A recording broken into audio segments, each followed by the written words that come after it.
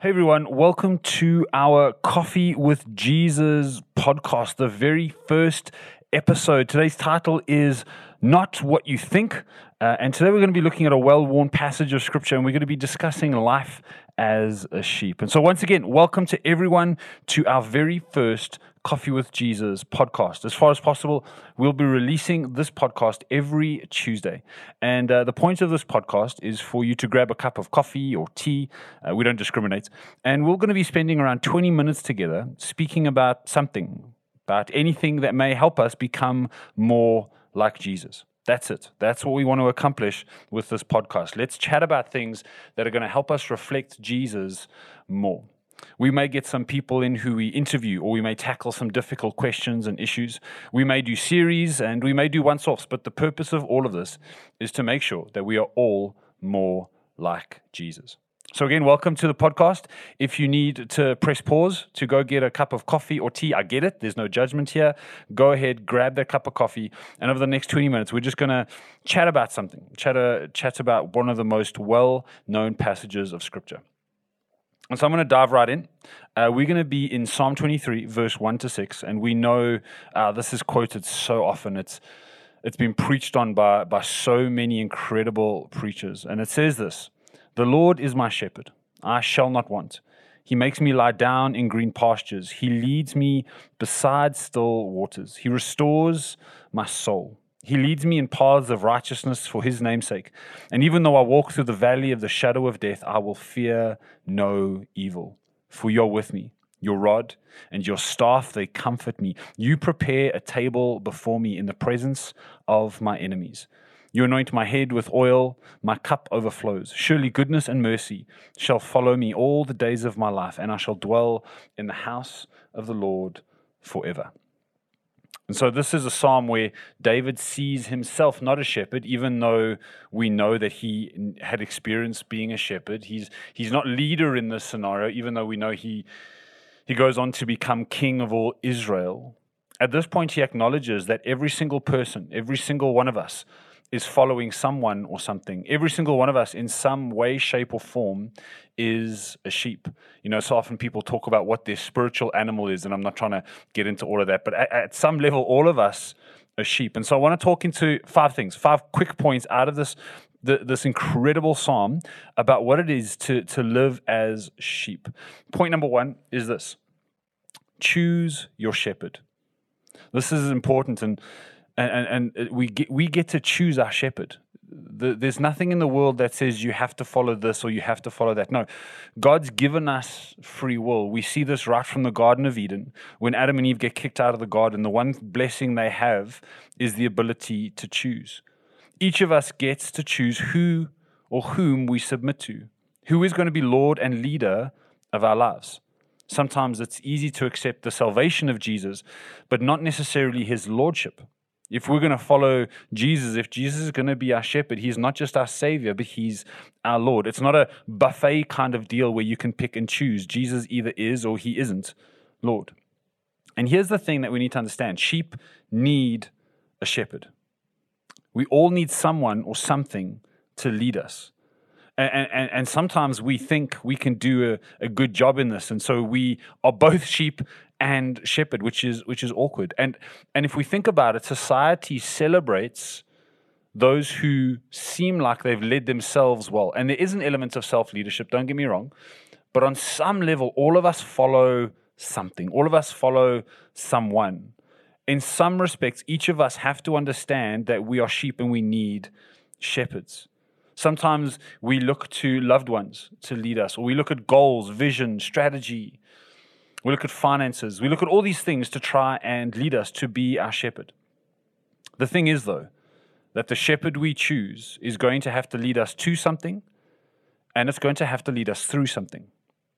So here's the question. Has the shepherd you have chosen for your life got the ability to get you to the best possible destination and get you through the worst possible situations? Think about that for a moment. Is the shepherd you've chosen, whoever it is, perhaps it's a person, perhaps it's a thing, perhaps it's an idea or a philosophy, does that shepherd have the ability to get you to the best possible destination and get you through the worst possible situations. Now, you might not know what those worst possible situations are. You may have never encountered it, or you may know very graphically what those worst situations feel like for you. And we've got to ask ourselves the question, our shepherd must know what's best for us and also how to get us through what's worst for us. So here's the question for this point number 1. Do you have a shepherd? Is the shepherd that you are following able to get you to your best possible destination and get you through the worst possible situations? That's number 1. Number 2, the point is still waters and green grass. After we see David say, the Lord is my shepherd, he then unpacks 3 scenes, and they're all separate. And the first scene he unpacks is of a sheep among green grass and beside flowing waters. Think about it like this. For a sheep, this picture speaks of the 2 things sheep need to exist: water and food. And it's in a context without any possible danger. There is absolute peace there. There's just provision in front of them. However, in this context, the sheep is not grazing and they're not drinking. They are resting. The sheep in this context is not pursuing things. He's not consuming things. They are resting. They don't have to consume as much as possible because they trust that their shepherd is responsible for their provision. In the midst in a moment where they are surrounded by the very things they need to exist, they can rest because of who they follow. In a time of provision and plenty, many people either go to either ends of the spectrum. On the one end of the spectrum, they can get so stressed and anxious because they want to make the most of it. They don't want to lose out. And so when they are surrounded by plenty of grass and water, what they do is they stress, they become anxious, they can get frustrated because what they want to do is they want to make the most of that moment. Or the other end of the spectrum is they abuse the plenty and they go off the deep end. They are surrounded by such plenty and they lose sight of their shepherd that they actually self-destruct in a way. And they don't see that there's someone who can lead them in times of plenty and times of problems. We all know of people who've heard stories of people who in a season of plenty, they can't handle it. You win the lottery and you go bankrupt. Why? Because when we are surrounded by plenty without a shepherd, it's either going to cause anxiety and stress because we don't want to lose it, or it's going to cause the abuse of that very plenty. Imagine when you're in a season of blessing, when you're in a season of plenty, not having to worry about anxiety, not becoming anxious, and on the other end, not destroying yourself. But imagine when you're surrounded by plenty, being able to rest because you are following the author of blessing. And so what surrounds you now is not all that there is. What surrounds you now is not all that ever will be in your life because you are following the one who can speak an entire universe into existence.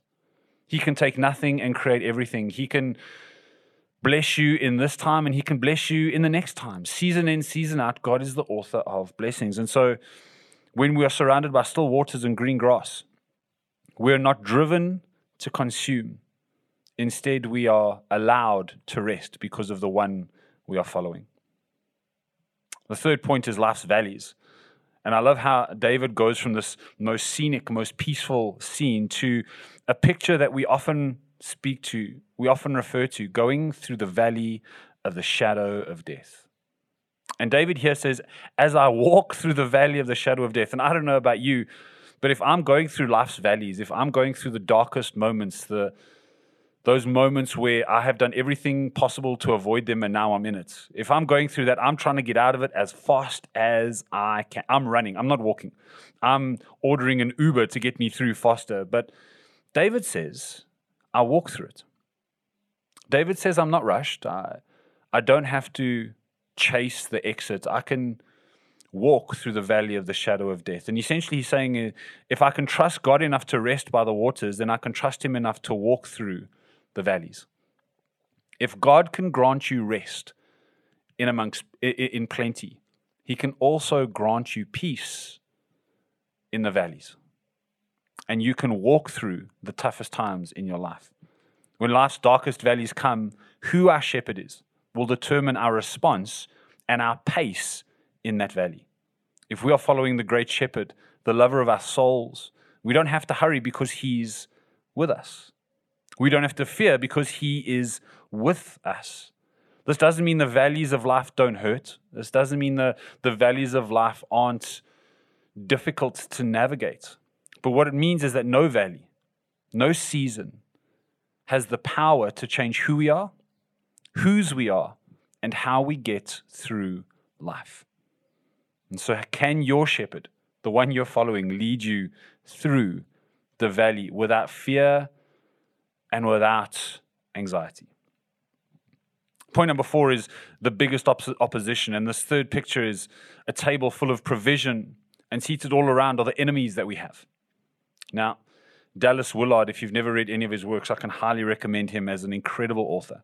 And he has this profound thought with regards to this picture. He says, when we follow the true shepherd, we begin to grow to love those who hate us and persecute us. And he says, we are able to share our blessings that God has given us with those who hate us. Think about the picture here. The picture is Jesus, the shepherd, or God, the shepherd, providing a table full of blessings, and seated around that table are our enemies.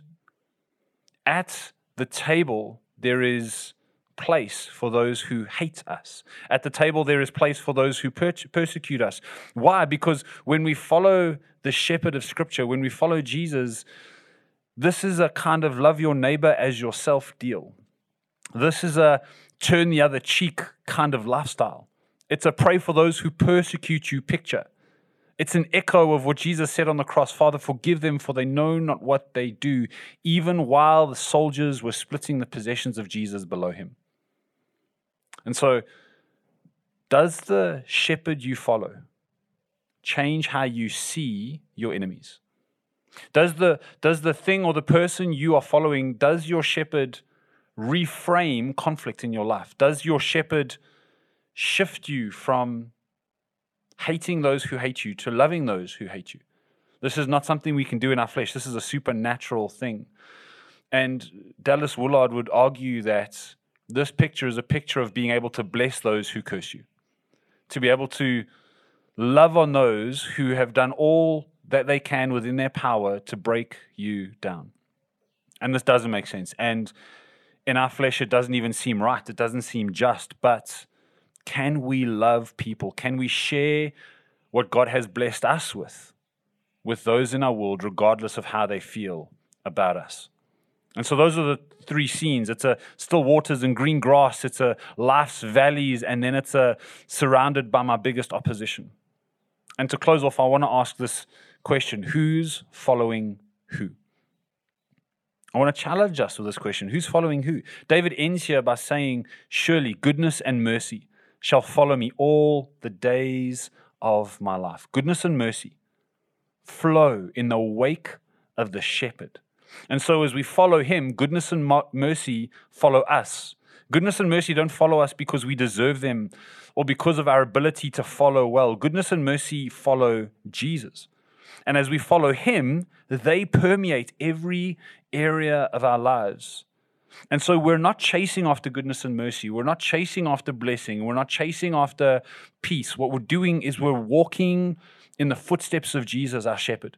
We're following as closely as possible to the one who loves us deeply. And as we follow in his footsteps, then in a season of plenty, we find peace. In a season of darkness, we can trust.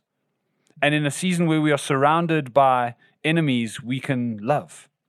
Not because that's who we are, but it's because of who our shepherd is. So here's the question. What are you experiencing because of who you follow?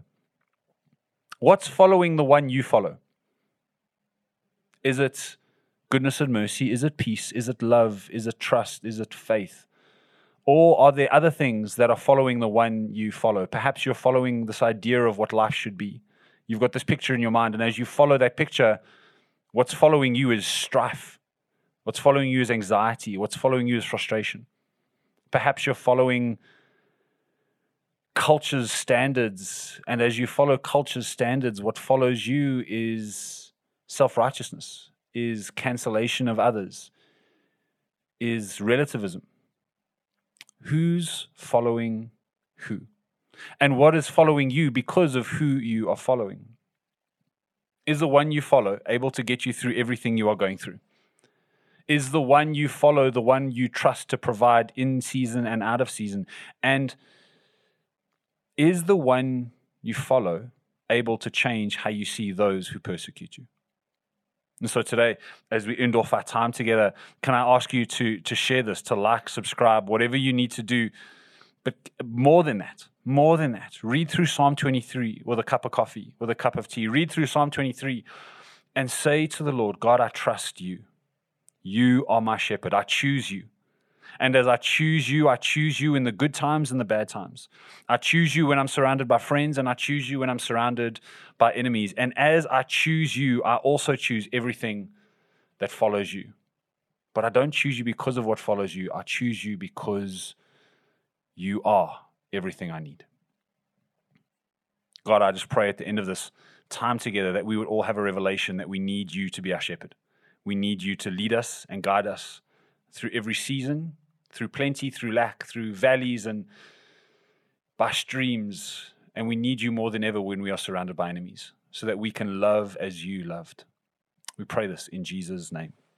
Amen. Hope this has been good. Hope it has challenged you, and I hope after all of this, you and I can be more like Jesus. Look forward to seeing you and chatting with you next week. God bless everyone. Bye.